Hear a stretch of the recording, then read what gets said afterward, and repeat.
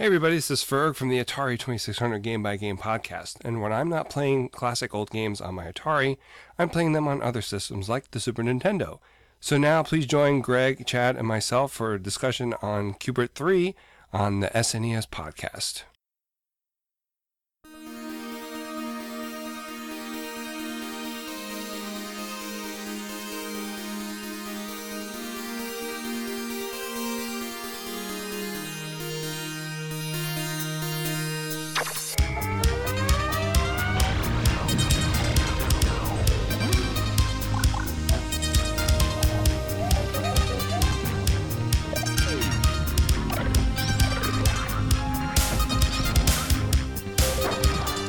$200, a Super Nintendo setup costs twice as much as the old system.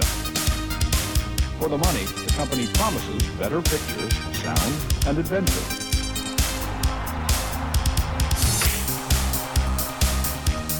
Now you're playing with power, superpower. You're the king, I tell you! The king! Only for Super NES.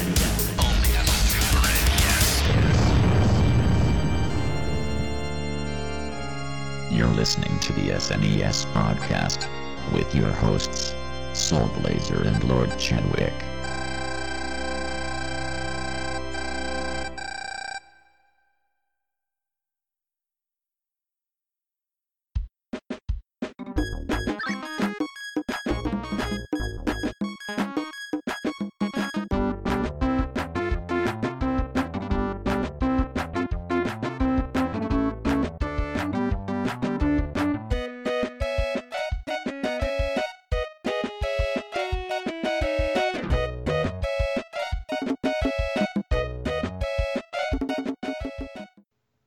Hello all, this is Greg, also known as Soul Blazer. Welcome to the fourth episode of the Super NES podcast. We're going to be covering Q-Bert 3 in this podcast. I'm joined tonight by my usual co-host, Chad, also known as Lord Chadwick. What's going on? And we're also very glad to have a special guest host with us tonight. He is host of the very popular Atari 2600 Game by Game podcast. You know him, you love him, Ferg. Scott, Ferg. Thank you. I love you too, but I feel like Hi, you guys. sniggered at Lord Chadwick. You're the one who picked the name, man, so don't look at me. I did not pick the name. They picked the name for me. Is that a holdover from No Quarter? That kind of thing? No, it was Nick DeMarco did that to me. Oh, okay. Or for me. Gotcha. Yeah. Yeah, we need to get him on the podcast also like some future time. So anyway, Ferg has been one of my most vocal supporters and sideline cheerleaders for me as far as this podcast goes. She's been very supportive, offering some very kind comments, feedback, and that kind of stuff. And Ferg's podcast has been a real source of inspiration to me for finally being able to get my own podcast here going.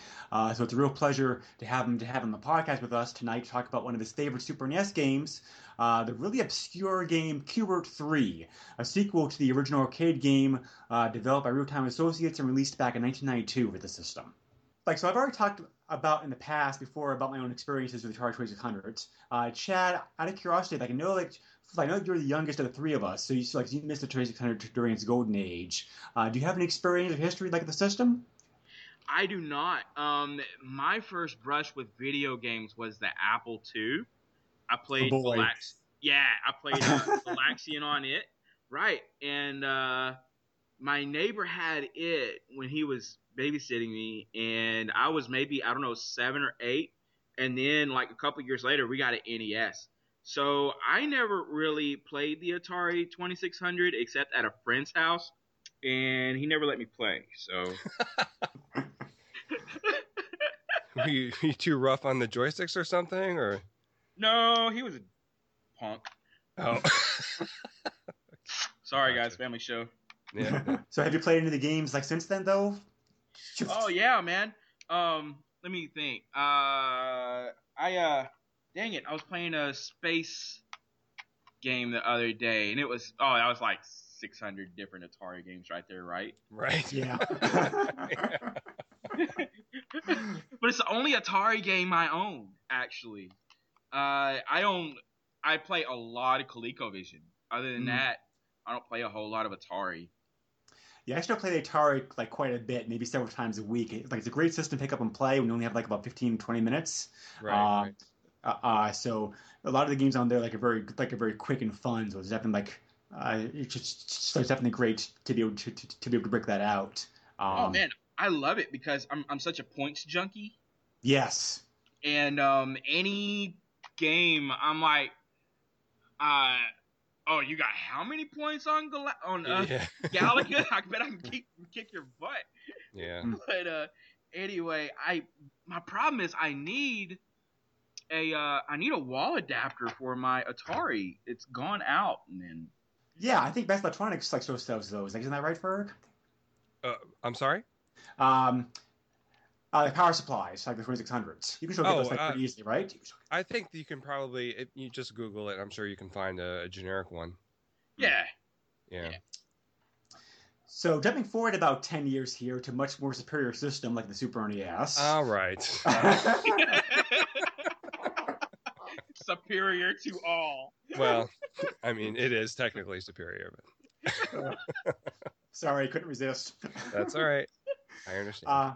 So Ferg, what's your experience like the Super NES? Did you have one Yes. back when it came out? No, I didn't get one until '94. It was actually a wedding present from my wife, which I guess shows how much older I am than you guys.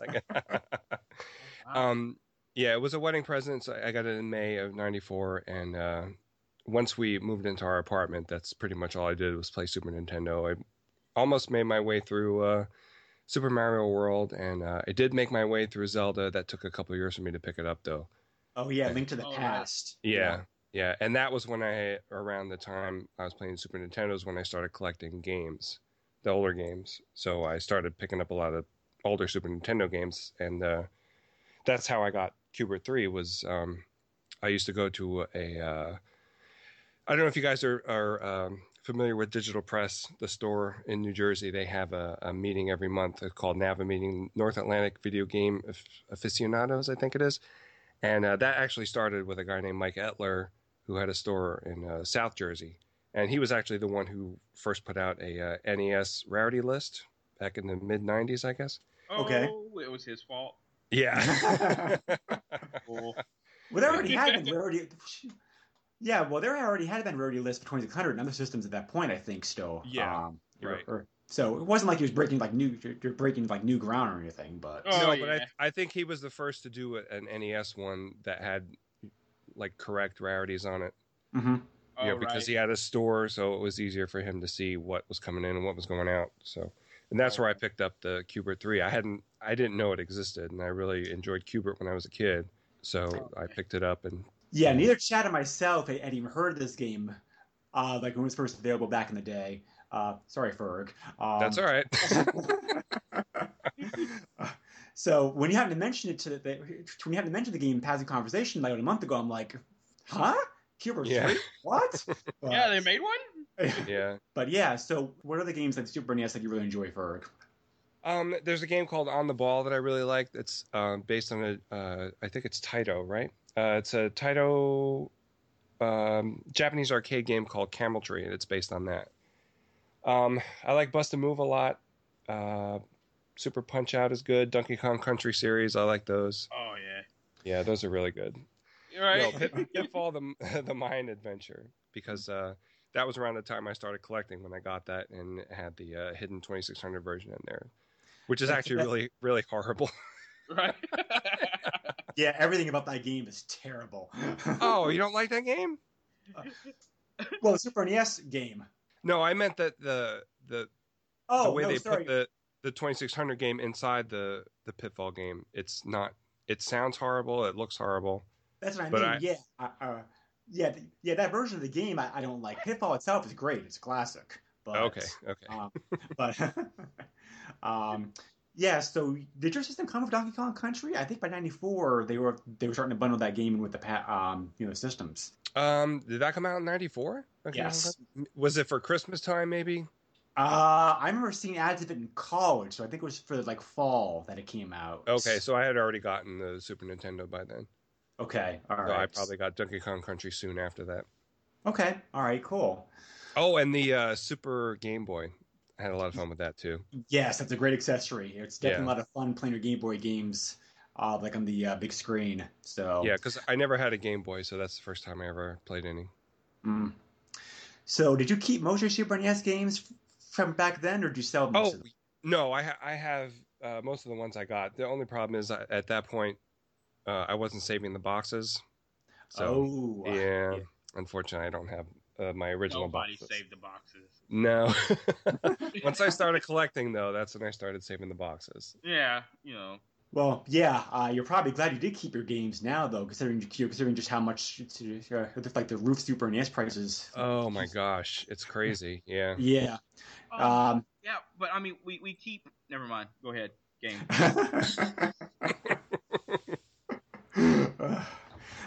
So Q-Bert 3 is the official sequel to the original Q-Bert game. I'm going to talk a little bit about the history and background of Q-Bert for those of you out there who may not be too familiar with like the series. Because for a long time, Q-Bert really was kind of a forgotten character. Q-Bert came out originally for the arcades in 1982 by a company called Gottlieb, which is primarily known as being a pinball company during that time period. They did make several other arcade games, but Q-Bert was definitely their most successful arcade game. And for about 3 years, Q-Bert was very, very popular. I heard somebody describe him once as being a second-tier character at his peak of his popularity, uh, which sounds about right, like to me. Um, Yeah. Q-Bert was a very unique game. It certainly made an impression. I certainly remember being very impressed by the game, like as a young kid playing it for the first time. It's a very unique game with how well everything about it's like pretty unique. That that asymmetric play field, like the triangle, hopping around the blocks to clear everything, controlling that really strange, unnamed, big-nosed orange guy who likes to swear whenever he gets killed or whatnot. Right. Um, I would swear that too if somebody killed me. a very odd control scheme that the game had with the joystick, which made porting it to systems and computers later on a significant challenge. And also, one of the best things I loved about the game, they installed a Yes. what do you call it? Plunger into the arcade machines. That whenever Right. an enemy or Q-Bert felt his death, the machine would make a satisfying thrack, like the Yeah. enemy hit the ground. Yeah, So that was awesome. It's missing in just about every port, I think. I think the Dreamcast port has a sound, but it doesn't sound like it's coming from below you like the arcade game does. Yeah, it does have the sound, but it doesn't. It's not as authentic though. Right, right. yeah, so Q-Bert's a game I definitely loved. Back in the arcade, like as a kid. But even back in those days, I kind of felt the game was a little bit like too simple. I was always able to do like very well with it, and I guess that in doing research for the game, I found something like the primary programmer because it was two-person effort to make the game. Right. When they tested the game, the biggest problem people had when playtesting the game was trying to get used to the odd controls. So to compensate for that, he also tweaked the difficulty of the game to make it easier. A decision he said he later on regretted. But I was, but even like 6, 7 years old, I was still able to make it to the third level of the game on a pretty consistent basis. So, so Ferg, like you really enjoyed Q-Bert, back in the arcade also, right? Yeah, oh yeah, yeah. Yeah, I didn't see it very often, so I played it whenever I could. I didn't think the control was that weird. I guess maybe maybe that's now, but I didn't think it was that weird back then. I don't know. I just thought it was, because you're jumping in a diagonal, why not move in a diagonal, Mm. So Yeah. I don't know if they had any problem doing that with the joystick or not, but I mean, like you said, it was a problem porting it. Right. But yeah, I loved it's very vibrant colors on the arcade game, and the sound is really good. You got good, and I like the fact that the cursing part that you mentioned. It's different every time, or maybe Yes. there's a bunch of different ones like that. That wasn't present in the Super Nintendo game, which I was a little No. disappointed with. Yeah. But yeah, every time was different, and when Ugg and Wrong Way would come on the bottom, it was like a deeper version of that, and it's really cool sounds in this game. I just love this game. I wish there was one around here that I could play, because like you said, with the plunger thing at the bottom from the pinball, I guess left over from the pinball thing, it's just really, I don't know, it's just a really cool game. I didn't. It was arcades were kind of on the way out when I was coming up. when we played the arcade, it was Teenage Mutant Ninja Turtles arcade and Right. X-Men. So the Q-Bert thing didn't really, or that kind of thing, it never really hit when I was coming up. There is an arcade place in North Little Rock in Arkansas, and they have one, I believe. They have a lot of older arcades. I would love to make my way in there at one point. Yeah. Yeah, I've heard Flack talk about that in one of his podcasts. It's like a very good classic arcade. Yeah. So which version of the game did you most like then, Chad? Have you played the original game much? I have not. I have actually never really played the original game. Really? Yeah. I keep looking for it. I keep hoping for it, like on ColecoVision or something like that. And I just got an Atari about 6 months ago. I fell into a lot, and it was like 2 Ataris, some paddles, like a whole bunch of other stuff. And then I was kind of getting into it, and then my power adapter went out, whatever. Yeah. So anyway, I started playing the ColecoVision, and I have a rule that no eBay, no Amazon, no online stuff. I have to find it out in the wild. Like, I mean, I can get it from other collectors or stuff like that off of Facebook or whatever, as long as it has a personal connection or something like that, then I don't buy it. But other than that, I haven't been able to find one. But then I guess I kind of forgot about the game, though. Like, I played a lot of it on Dreamcast. Yeah. So, and you can actually play, I think, the original one on Dreamcast. I haven't played it in several years.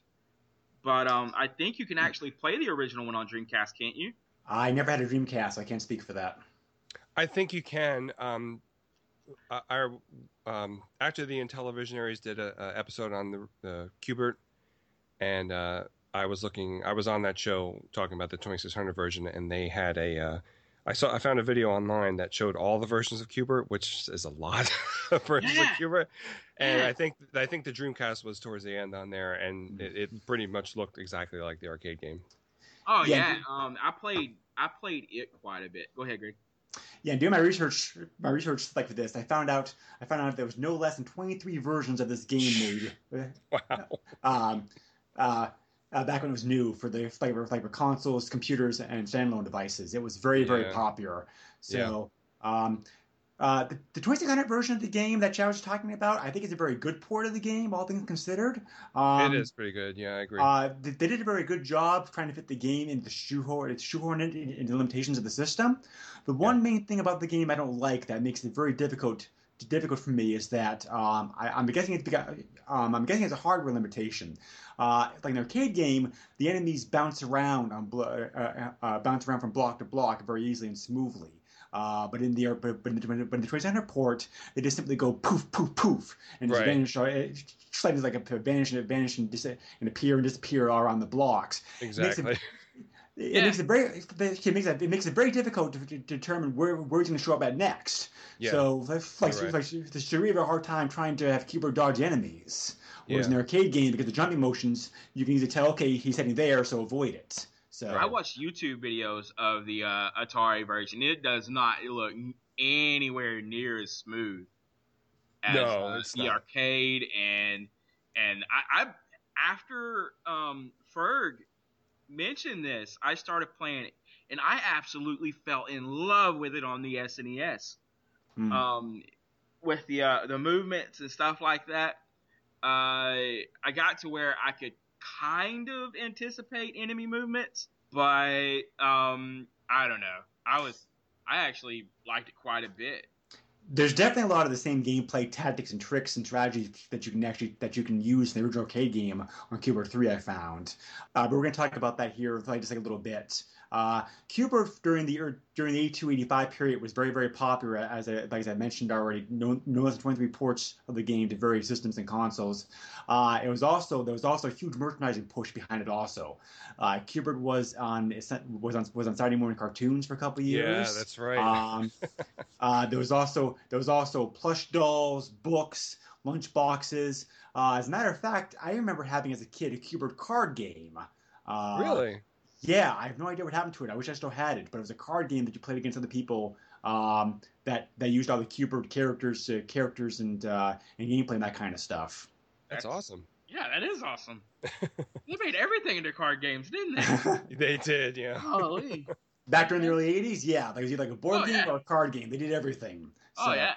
Hey, 90s too. Q-Bert was popular enough to spawn a sequel, Q-Bert Cubes, in 1983. This is a very, very difficult game, I think. I don't have very much experience with Q-Bert Cubes, but playing a home version of it, it seems like it's a very different game. It still feels like Q-Bert, but it's kind of like Dig Dug 2 versus the original Dig Dug. There's so much different that they changed on it.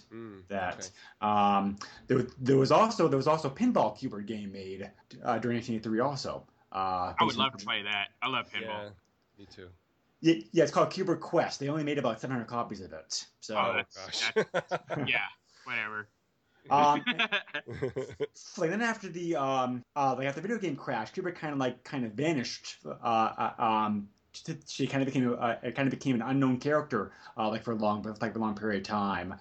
There were various ports of the game that popped up every now and then. Konami came out with an NES port of the game in 1989, which I think is still the best home version of Q-Bert that you can play, mostly because of the differences in control scheme that you can pick from to control the game.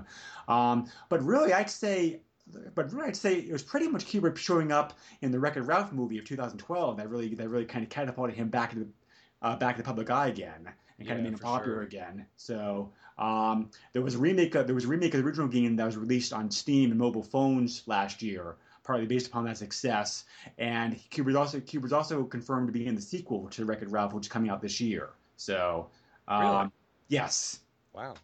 So Q-Bert's definitely getting some attention again. So it seems like a very appropriate time to be covering one of his games. Yeah. I wonder why it hasn't made its way onto the console downloads. For which area? It was on Anything it wasn't like Xbox or PlayStation Well, it was on the short-lived Microsoft Game Room that Xbox Live had several years ago, the arcade version of it. But the rights for this game is somewhat of a mess. I have a whole new appreciation for people trying to figure out who the heck controls the rights to this and that and everything else. It's a real muddled mess about who has the rights to Q-Bert and how that all sorted out and everything. I'm going to talk about that here briefly. When I'm making an educated guess on something, I will tell you if I'm making a guess on it. But best I can figure, it looks like what happened is that Gottlieb got bought out by Columbia shortly after Q-Bert got released back in the arcades. Columbia was a very big movie company at the time, which also owned companies in a whole bunch of other fields. Also, it looks like what happened, and this is an educated guess based upon the research I did. It looks like what happened is that after the crash happened, Columbia took Gottlieb and split it into two, much the same way that Atari was split. Right. They kept half the company themselves. It looks like that they renamed their half of Gottlieb JVW Electronics. It was renamed the half they kept. Gottlieb itself was also spun off by itself again as an independent company, and they'd be around for about 20 years or so before they finally went out of business. But the rights to Q-Bert stayed with Columbia, and therefore in turn with this subsidiary company of JVW Electronics. Because if you look at the copyright screens of both the NES port of Q-Bert by Konami and on this Real-Time Associates game of Q-Bert 3, they both credit Q-Bert as actually being owned by JVW Electronics. So since Q-Bert's still with Columbia, it seems like that's what happened in this case. So. Man. Wouldn't it suck if it was like one of the like the case in Universal Studios suing Nintendo and nobody owned it? Well, I think in this case though, it could be it's pretty safe to say that Columbia does own Q-Bert because that's how Sony was able to use Q-Bert in Wreck-It Ralph, because Sony bought out Columbia back in 1989. Right. So, yeah. So it looks like in this case though the rights of Q-Bert are very well secure. So there must have been a real licensing headache for Real-Time Associates to be able to get the rights to use Q-Bert in this game, because while Q-Bert 3 is an original game, they still couldn't have done it without getting the rights to Q-Bert himself to use in the game. So Yeah. so Q-Bert 3 as I Q-Bert 3 as I mentioned earlier came out for the Super NES in July of 1992. It was only released for the Super NES. There are Game Boy and Game Boy Color versions of Q-Bert that are very similar to Q-Bert 3 in some ways, such as having some different playfields on the stages. But they are called Q-Bert still. So Q-Bert 3 is definitely a very a unique game. Rootime Associates is a very fascinating company by itself. This is one of several companies that was formed by former Blue Sky Rangers, like Mattel Electronics. When television was shut down by Mattel in 1984, some people from there went off and formed their own company, which became Rootime Associates. And they made numerous games over the years for multiple consoles, and they're still in the market today. They're still making games today, so they're doing like alive and well. And this is very cool when I found out about it. One of the two creators of the original arcade game, Jeff Lee, who actually created Q-Bert himself, also worked on the graphics for Q-Bert 3. So I guess that was cool to find out. Yeah. Having a connection to the original arcade game in this game is very fun. So I guess we can blame him. So I guess we can blame Jeff for those trippy backgrounds that are present during the gameplay. Oh man, it's like, thank God you have the option to turn that off, like in the option screen, because I appreciate what they're going for here, like the background graphics, because the actual gameplay itself can be the actual game screen can be kind of plain. You just have the playfield and that's it. So. Yeah. I appreciate the effort that they put into trying to put in some very nice graphics. They're trying to take advantage of Super NES hardware and a very rich color palette that this system offered.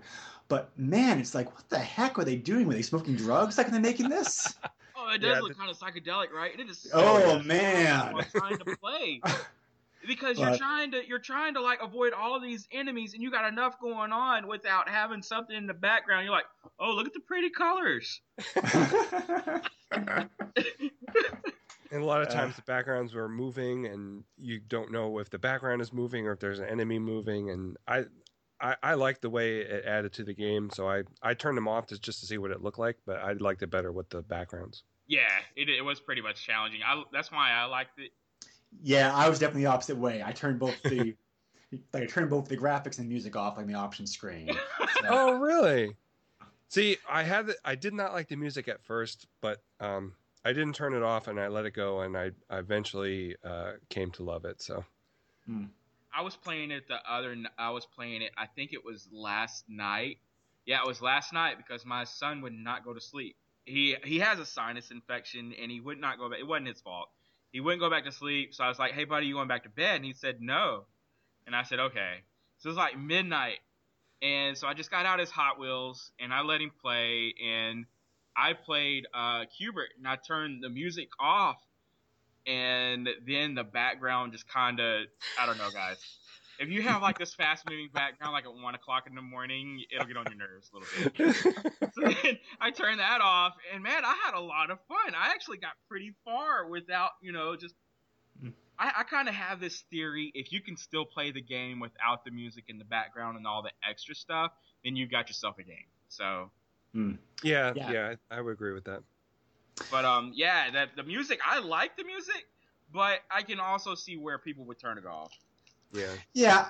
I mean, I think the music is fitting with the game. Like, it's very cute, upbeat, kind of charming, kind of fits with the Q-Bert character, I think. But it just gets kind of boring to me after a while because there isn't enough variety in on the music or how often it changes to really keep it interesting. So it definitely had that late 80s, early 90s like voice sampling keyboard thing going on.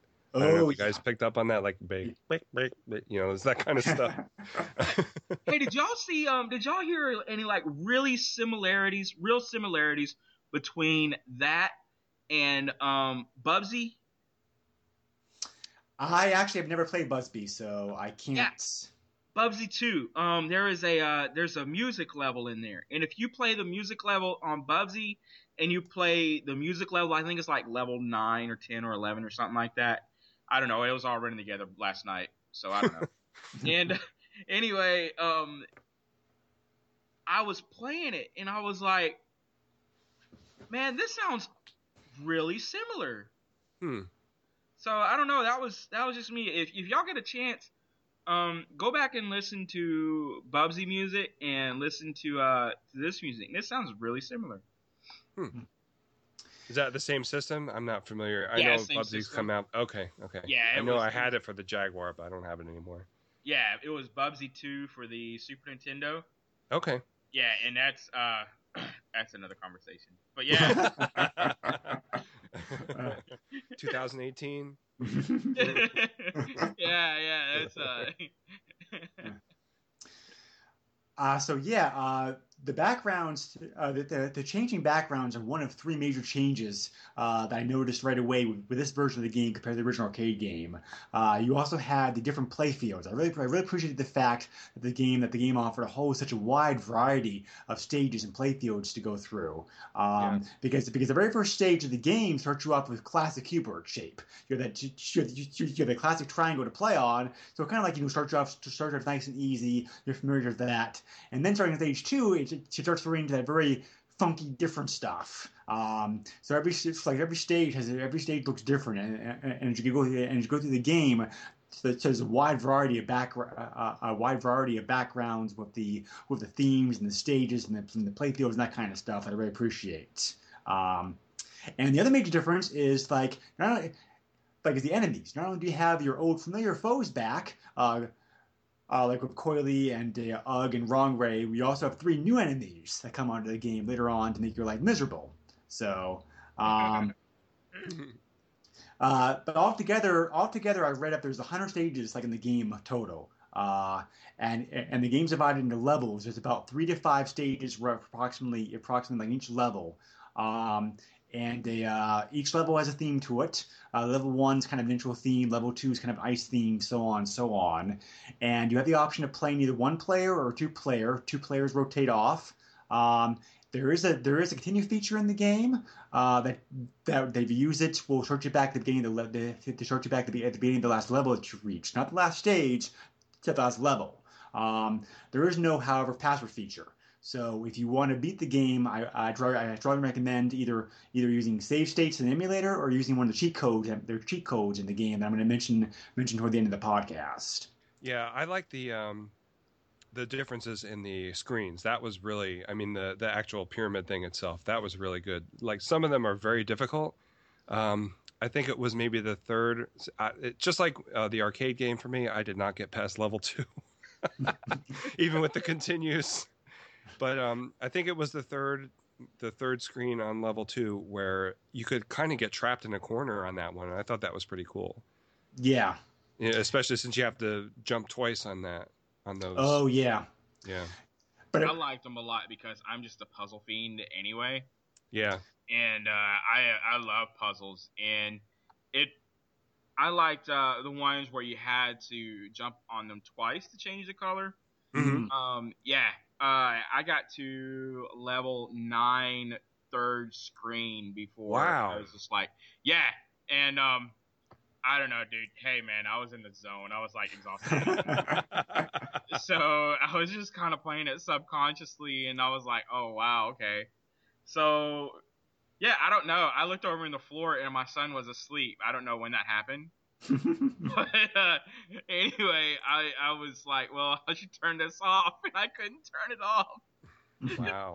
And finally, I just died. But yeah, a lot of it is I love the strategy of it. I loved how you could jump on the I don't know, the thing that'll transport you back up top or whatever. Oh, the disc, yeah. Yeah, the disc. And anyway, and there were times where you couldn't use that anyway because it would transport you over to the other one. So anyway, I love these. Yeah. The disc too. Go ahead, Greg. Go ahead. Oh, sorry. Yeah. just to say the puzzle aspect is certainly a huge part of it. But also, like I said, I found using some of the old strategies like the original arcade game is also quite effective here. Taking a side first, being able to time your jumps so that you can kind of calculate like when Coley's going to get close to you, so you can hop on a disc to get back at the top. Trying to plan things around to later on in the game for when you have to like hop on things twice. It's certainly kind of a hard game to describe. I kind of would say a half puzzle, half action myself, because there's certainly elements of both going on here. Yeah, I think that's fair. Being the points fiend that I am, though, I like to try to pack the screen full of enemies so I can get the max points, though. Because if you hop on the disc, it'll get rid of all the enemies, and you're like, well, where went my bonus? So yeah, you're just kind of. Anyway, that was just me. And then I would die. I would get cocky and I would die. Because I would try to pack them full of enemies. Did you guys have any trouble? We're going to get to that in a minute. Okay. What was I going to say originally? Disc. The disc. I didn't have any problem with the disc on the original, on the first screen, because that's what Q-Bert was. It didn't change in the arcade game, but in some of the later ones where it was set up differently, I had trouble jumping on it. I would jump to the wrong square and then jump right off the whole. Yeah, that too. That there were some screens where it felt kind of, a lot of them you felt, oh man, I could have done that better. I could have dodged that better. I had to put myself in that corner. But then there were times, you would accidentally jump off. And you would be like, I did not push that over there. I was going over the other square. What the heck happened? Well, there's two things going on here, I think. One of it's the control scheme, which we're going to talk about here in a moment. And so another part of it is just the graphics, I think, are both a help and a hindrance. I'm pretty sure that this game has more. I'm pretty sure this game is more powerful than the original arcade hardware that's running on. But you still face the same challenge of trying to have a 3D game on a 2D playfield, basically. So sometimes you're thinking that you have to go up to avoid enemy, but you're looking at the wrong angle and you push up and you jump off the side by accident. Because there's still the challenge of trying to correctly show on there. It's not really a true 3D version of the game. So you still sometimes have the challenge of trying to figure out where you need to hop, especially later on in the game when you have to hop on blocks twice to be able to clear them. I thought the game did a pretty good. Pretty good job of showing the graphics, of showing the cracks deepening when you hop on it twice, for example, or whatnot. But sometimes real quick and heat a moment. When you have a Coley coming at you from one side and a wrong way coming at you from the other, you have to get the hell out of dodge. It can be very confusing trying to figure out, okay, which block do I need to hop onto, which button do I need to push, that kind of stuff. So, well, I think you're also trading a joystick for a D-pad, and that may contribute to a lot of it. I didn't play the arcade, and I did not play the Atari version. But I feel like I would have been a little bit more effective if I had a joystick in place of it. Yes. Oh, yeah. Well, let's talk about those controllers then, because I think the developers did a pretty good job with the options that they had available to them, because they realized, as I said, as we discussed earlier, one of the original creators of the arcade game worked on this game also. I'm sure they realized that trying to have a game originally based in the arcade on a joystick, trying to port it to a D-pad was going to be a bit of a challenge. So I do appreciate the difficulty that the developers realized that they had to work to get around. You're able to pick in the options screen 4 different ways of controlling the game. You have 2 options for the control pad and 2 options for the buttons. So you can choose to play the game if you want to with the 4 buttons, the 4 main buttons A, B, Y, X, as opposed to using the pad if you want to. And there's 2 different configurations of the pad, 2 different configurations for the button. So I had the best luck using the alternate configuration on the pad, not the original one, but the other one that you could pick on on the screen. It does take a little bit to get the hang of it. There are definitely a few times where I've picked up the game and hopped off and I hopped off the side like right away. Yeah. Yeah. That I mean to, but except for those heat of the moment things later on in the game, you get used to controls pretty quick, I think. Yeah, I agree. Now, did you guys both use Super Nintendo controllers? I did. Yes. Yeah. You did? Okay. So which one did you choose? Greg, you said you chose the one where I guess the left side of the controller is pointing up? Yes. Okay. How about you, Chad? I use the original. Which one is the original? The other way? Yeah. I Yes. forget. The Okay. other way. Okay. Yeah, I used the same one that Greg did because it was more comfortable for me. I don't see how anybody could use the buttons because you have to move your thumb so much to press the buttons. Well, I had the disadvantage not knowing there was a alternative. Oh, really? Yeah. Oh. Did you not notice there was an option screen? No, I did not. Well, I did, but I was like, oh, that's the sound test and stuff. I didn't know that it was actually, Okay, let me say this.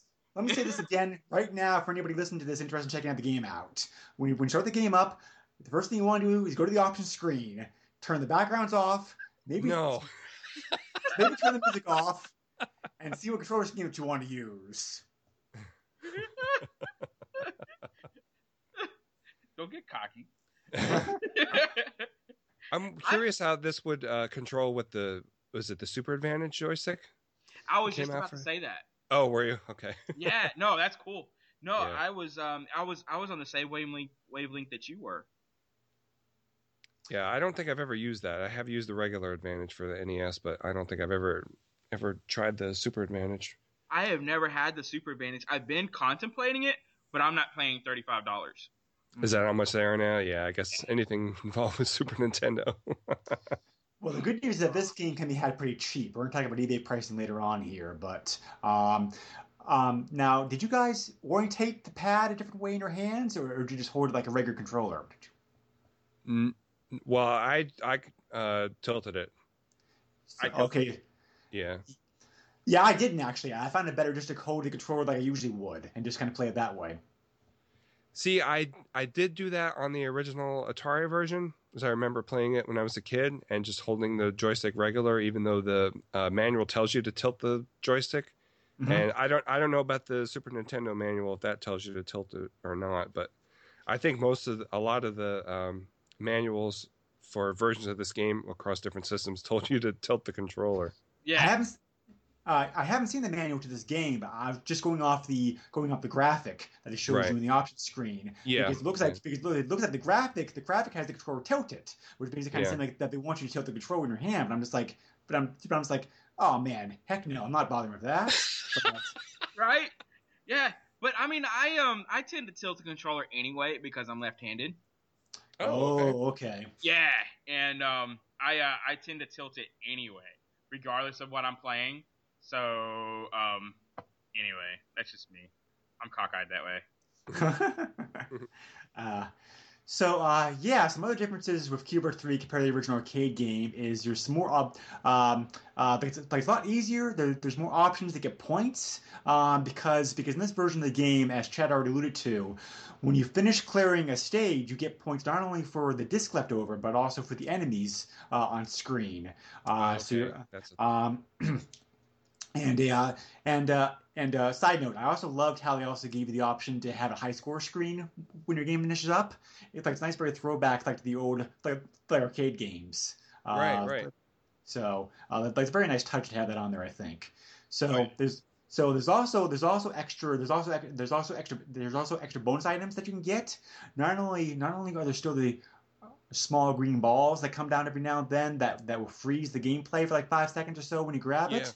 There's also fruit that comes up in the game every now and then, like apples and oranges that you can grab to get bonus points. So it kind of comes with a trade-off if you're looking for points, if you want to take the time to divert to go after that or not. Oh, I went after it. I tried. Yeah. I always get greedy that way, and then I die. And then I'm like, man, I am never going after that again. And then I'll go after it again. The very next game. I found it a lot easier to get that stuff if you were on the bottom when that came out on the top. Because if you try to chase after it, you never know where it's going to go. And even though I think it kind of moves a little bit slower than you do, Yep. everybody else, I think it's just hard to keep up coming from behind it, in my opinion. But what I tend to do is I'll be like, oh, I could totally dodge that enemy. And then I'll get myself in a corner trying to get that Yep. item. And I'm dead. Yeah. Can I ask you guys a question about that? I guess you guys probably, well, Chad definitely. I don't know how. Greg, you must have gotten farther than me too, because I don't play as many games as you guys do, so I'm not as good. But now I saw the frog. Now there were two other enemies. Was the purple Hershey Kiss thing? Was that an enemy too? Yes. Okay. So now when I first saw the frog was green, so I automatically jumped on top of it because the other green guys you jump on and you're fine. But then I had totally forgotten about the new enemies. So did you guys have any problems with the new enemies, or just you knew to stay away from them? They weren't new enemies to me. Oh, okay, right. Yeah. I didn't think about that part. I kind of just had the feeling that they were enemies because the reason I'm like, well, it's not a ball and they're not, it's not fruit, so it must be their enemy. So it's pretty. I died the first time because I thought it was some sort of power up or something.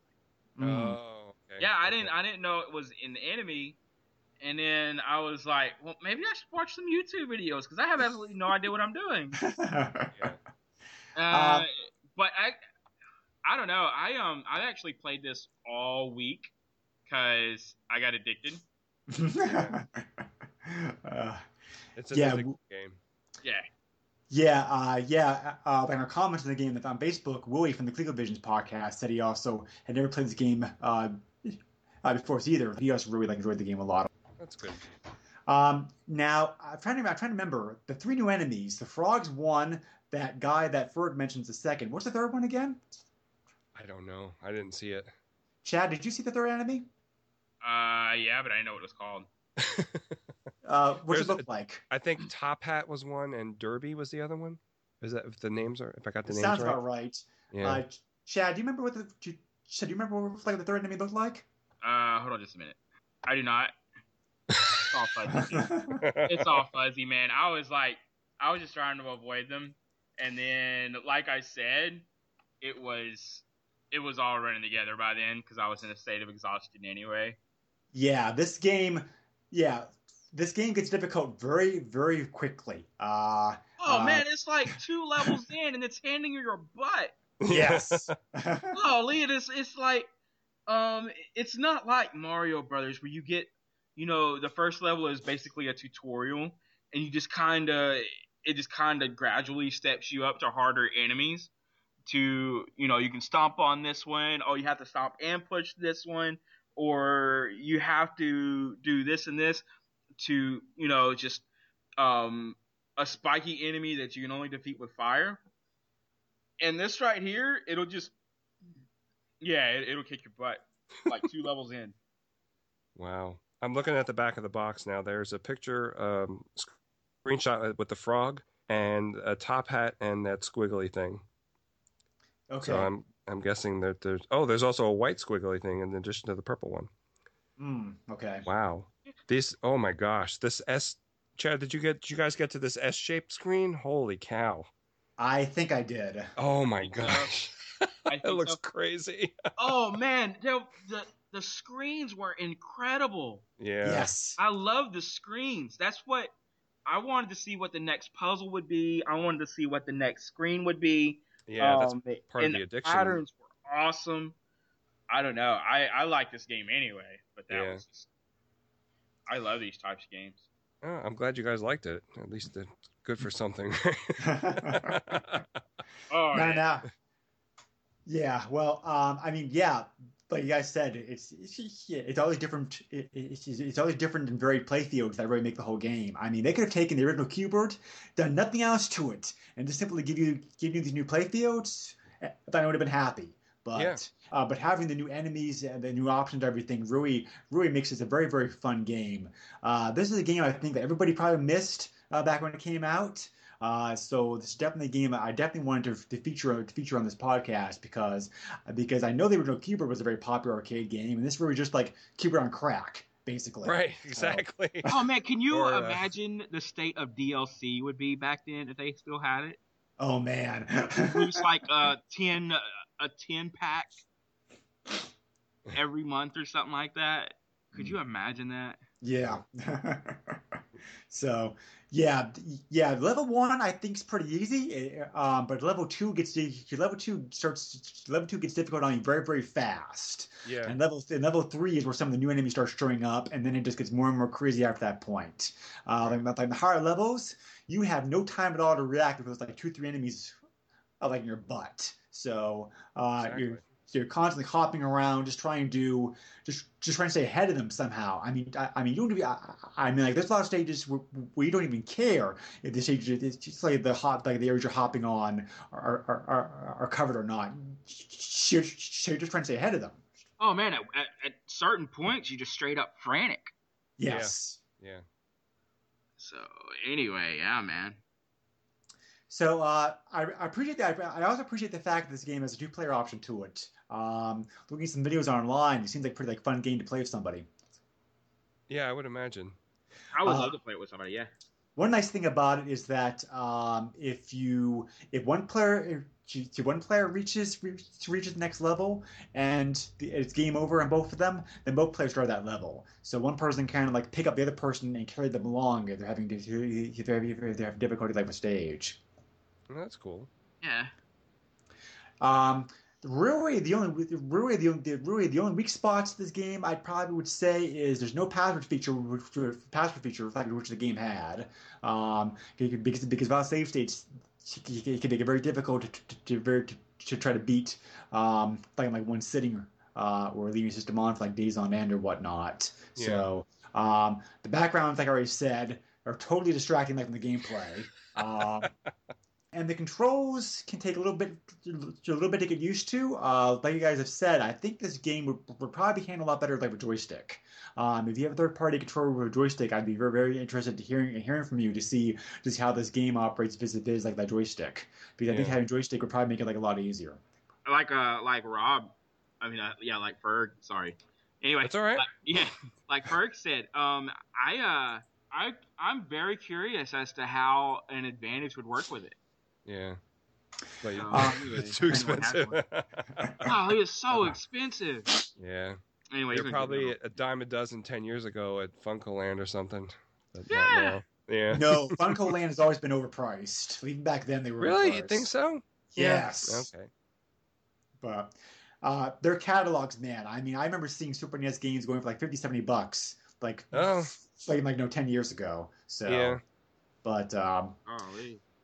so Chad, was there anything about the game that you didn't like? Any kind of drawbacks to you that you think as far as the gameplay goes?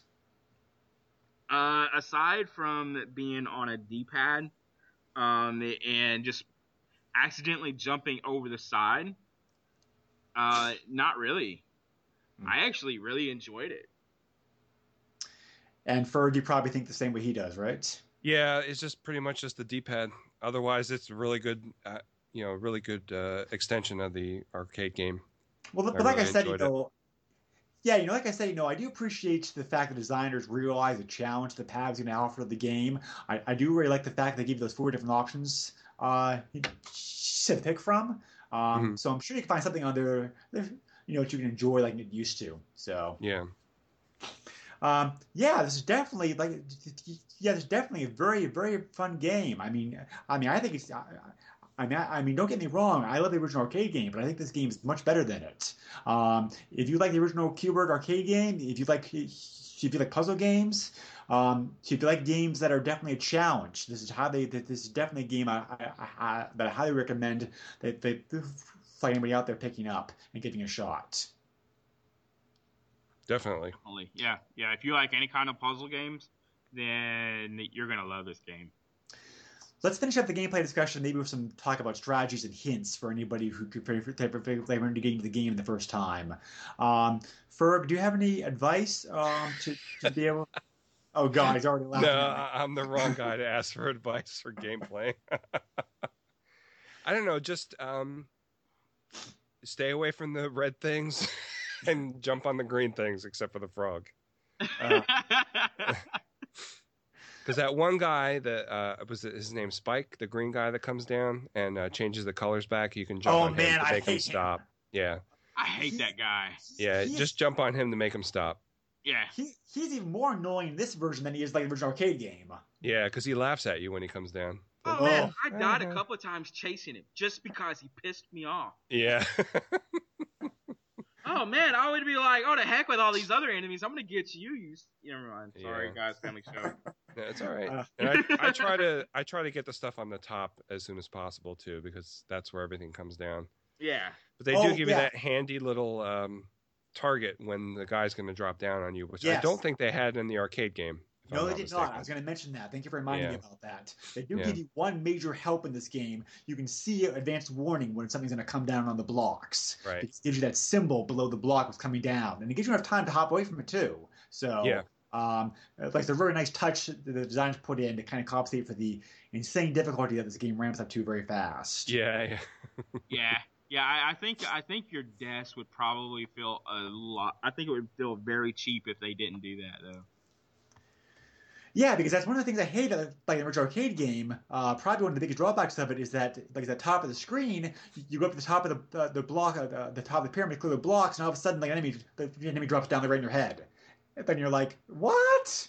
And as far as I could tell, there wasn't much of a pattern when they did it. No, there's no pattern in this either, as far as I could tell. And I was like, the first couple of times I played it, and I was like, oh, that's where they're coming down at. So then I tried to anticipate that, and they came down on like a completely different block, and I'm like, well, forget that then. Yeah. So Chad, how about you? Do you have any like strategy or gameplay hints that you can offer? Yeah, you can whenever the enemies are dropping down, a lot of times if it's the little enemy that just kind of goes straight down, you can actually follow him down, and he, as far as I know, he won't turn on you. And then don't put yourself in a corner. Always try to leave yourself going out. It's almost just like playing chess. If you've ever played chess, you can kind of just move back and forth on that and not put yourself in a corner. That's the worst thing you can do. Yeah. Yep. And also kind of pay attention kind of to your D-pad. You're not going to be able to help it a lot of times because you're going over the side eventually. Right. but try to watch yourself on that. Yeah. Yeah, and some of those higher levels, it was very common for me to have to spend all 4 of my lives to make it through a single stage. I mean, that's how difficult the game gets. So, man, it wouldn't be so bad. I think I only went over the side a lot of times when it got really frantic. Yes. When I was like, oh my gosh, I don't know where else to go. And I can go up. And then, you would fat finger something or whatever. And off you go. Yeah.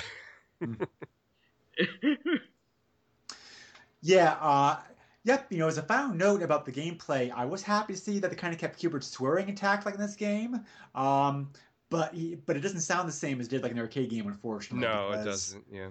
I think the arcade game used a special chip, a sound chip, just to make his noises. So yeah, and plus they were different every time too. I mean, there were more than just the one that's in the Super Nintendo version. Right. But it's a very nice touch that they kept that game in. It really does feel like an improved version of the original arcade game. It's like, this game would be right at home like an arcade, I think. Yeah. Oh yeah. I was playing it and my 9-year-old was sitting beside me, and I died, and he did the cursing thing or something like that. And she looked at me and he says, "Daddy, what's he doing?" And I was like, "He's just really mad, baby." On his head.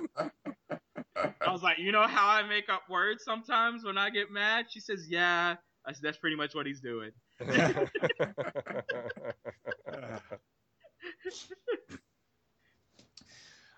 So let's finish up the gameplay discussion with just some final hints for everybody out there. There are some hidden features and things you can find in the game through entering some codes. I obtained these codes like from a file on Game FAQs. That was very helpful. There are bonus levels that you can unlock in the game to start with that are apparently insane difficulty. If you think the regular game is not enough of a challenge, give these a shot. Wow. When you're on the option, to access the bonus levels, when you're on the options screen, push B, Y, Y, B, Y, Y, Y, and then start. And that will start you off in the bonus levels. If you'd like to see the credits, like for the game, when you're on the options screen, push L and R at the same time. If you've mastered the early game and want to get ahead to level 11, good luck at that level, by the way. On the options screen, push B 8 times, and you'll be able to game start like at level 11. And then I want you to message us your survival time. Right. If you want to die in 2 seconds, press Yeah, go ahead.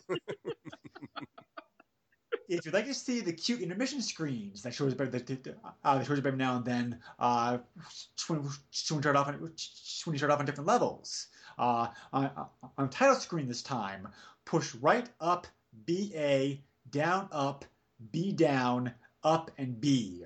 And finally, I guess there's a special ending to the game. I've not seen this myself yet, but the code's been verified as working, so I don't know how the special ending varies from the regular ending because I haven't seen the regular ending yet either.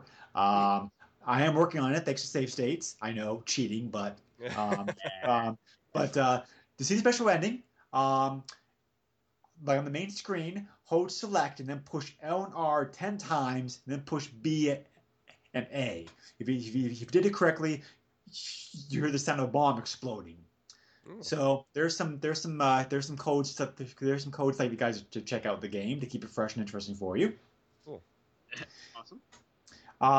eBay pricing, as I mentioned to you earlier, this game, thank God, is not terribly expensive. If you want to get out there and pick up a copy of the game for yourself, there's 36 copies of the game have sold recently, and prices per cart are pretty cheap. They range anywhere from $3.80 to $19. But you hold the cart only of the game, so not that bad. Pretty comparable to Earth Defense Force that we covered last week as far as price goes. So this is in large part to the fact, like I said, the game pretty much got missed by everybody when it came out. So that's kind of surprising, especially I wonder if there was a spike when Wreck-It Ralph came out. There might have been, yes. Yeah. But even like a CIB copy of the game, like it's inexpensive. You can get one of those for $35 to $41. That's not bad at all for a Super Nintendo game. I think I think the Atari generation really came to age, and everybody's wanting their stuff back. Where everybody's sick of modern gaming. Yeah, it's definitely NES and Super Nintendo now are the big ones. Yeah, and pretty soon, a year or two, it's supposed to be PlayStation like N64 because that generation's right about it's right about up to their 20s. So, yeah. I mean, actually, I was shocked. RGR for their podcast last month actually covered PlayStation in the top 10, and I'm like, PlayStation Retro finally for them is like amazing. So, yeah. Well, to be fair, yeah, go ahead. The PlayStation is my personal cutoff point for that retro, I guess. Yeah. Yeah. To be fair, the PlayStation did come out in '95, though. Yeah. That was their argument. 20 years old at this point. So, yep. I've always considered, I definitely consider the PlayStation and N64 and Saturn to be definitely retro at this point. And in a few years, it's like we're joined by the Xbox and the Xbox and GameCube and PS2. So, but I think it's what you grew up with is what you consider retro. Yeah, I guess. I don't know, man. It's hard. Everybody describes it a different way. Oh, yeah. Sure. So, Chad, talking about how this game was kind of obscure and kind of flew under the radar, did you have any feedback from anybody who actually played this game back in the day? I had very, very few. Let me see. Stephanie, man, I really hate saying these people's names. I'm sorry, guys. That's Stephanie McKeon? Yeah. Yeah. Stephanie McKeon. I really love this game. Next to the original arcade version, I say this one is the best with its fun, bouncy music and psychedelic level design. See? Somebody liked it, Greg. I think she means the playfield, not the trippy backgrounds. Music, my friend. Jason Amatea, best game ever in arcade PC. Wow. And yeah.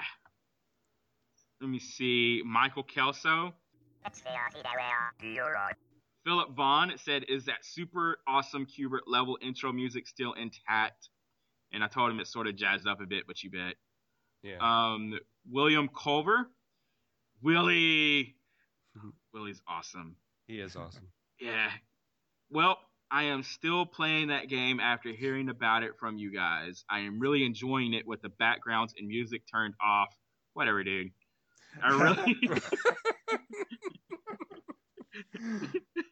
I really like how the playfield changes around and is themed.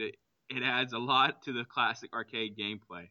I also like how in the option screen you can select how your controller works, and just like on the ColecoVision, you have to hold that bad boy at an angle. Not always. Yeah. Yes, I know. Like, I'm weird. I accept that. Yeah, we love you for it. Go ahead. That's all I had. Yep, and the only other comment I remembered seeing was one that Aaron Hickman of the Retro Obscura podcast made, saying that he had played this game back when it first came out as rental and didn't care for it all that much. He complained about I believe he complained about the graphics, the graphics, those background trippy backgrounds. So I advised him to go ahead and try it again with it turned off, and he hasn't got back to me yet. But that's okay because I'm very pleased to be able to announce that Aaron's going to be our guest host on the podcast next week. He's going to be joining Chad and myself to talk about one of the most popular games for the Super NES, one of the biggest games out there, Contra 3, The Alien Wars. Oh, I love that game so much. I'm stoked. Yeah, so am I. It's going to be a great podcast having him on board to talk about that. So, dude, I could easily make that podcast 2 hours.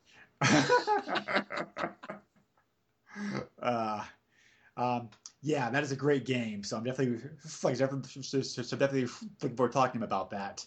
And I'm in talks with some people trying to get them lined up to come on the podcast in the weeks to come also. So hopefully we're also going to have some additional guest hosts coming and talk about their great and their favorite Super NES games with Chad and myself.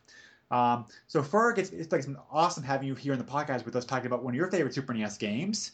I really thank you for bringing this game to our attention because I never heard about it, like I said. So, I mean, it's a big fan of the arcade game. It definitely has been a blast playing it.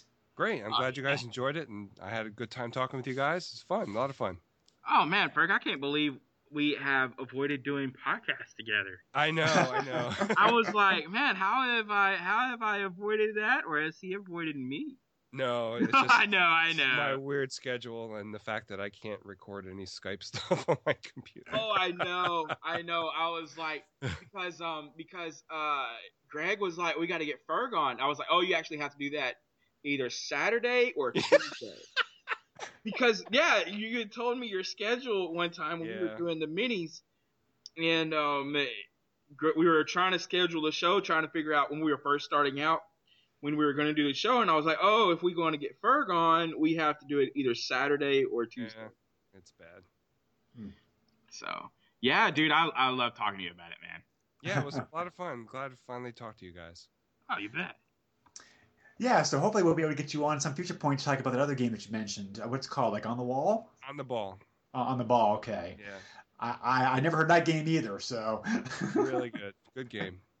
But, yeah, so we should probably do like a charity drive for you to chip in some money so you can get like a better computer because. Well, it's still in the works, so we'll see how it goes. You have enough followers, like from your 2600 podcast, I think that we could all probably do that for you like very easily. So. Oh, yeah. Dude, we're doing an SNES podcast. I feel like we should be getting, some kind of thing going on here just because of the freaking bubble. Yeah. Anyway, that is a conversation. Not e-begging, guys. Just saying. That's how it is on the SNES. Yeah. Well, okay. Like, it's been great covering this game with you guys. I highly recommend this game to anybody out there who enjoyed the original, arcade game. And feel free to share us to share us your experiences in playing it. We welcome all feedback and comments and criticism of the podcast. You can reach me directly at the Super NES Podcast at yahoo.com, or you can also reach us on Facebook. The podcast is also available for your listening pleasure on Stitcher and iTunes. And Chad also maintains a special Super NES podcast group on Facebook also that you're welcome to join. We just generally talk about SNES stuff. Just come on in and chat it up. Also, Nick DeMarco and I are doing a podcast. We are sort of resurrecting the Retro Thought Pod. The first recording will be Monday. Cool. So check us out. Awesome. Yeah, I'm definitely going to have to look forward to that. So, Chad, it's been great doing this with you again this week. Looking forward to having Aaron on next week to talk about Contra 3 because I love that game. Oh, man, me too. We still got a whole large library, and we still have to do accessories and all that. So you guys just tune in. Yep, and Ferg, like I said, it was awesome having you on here, and hopefully we'll be able to do a podcast with you again sometime soon. Yeah, I hope so. It was great to be here. Thank you, guys. All right. Okay, thanks. Have a good night. Bye.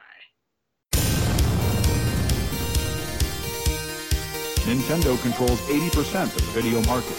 But no matter how you play the game, or which game you play, things definitely have come a long way since Pac-Man. Now you're playing with power. Deep of power.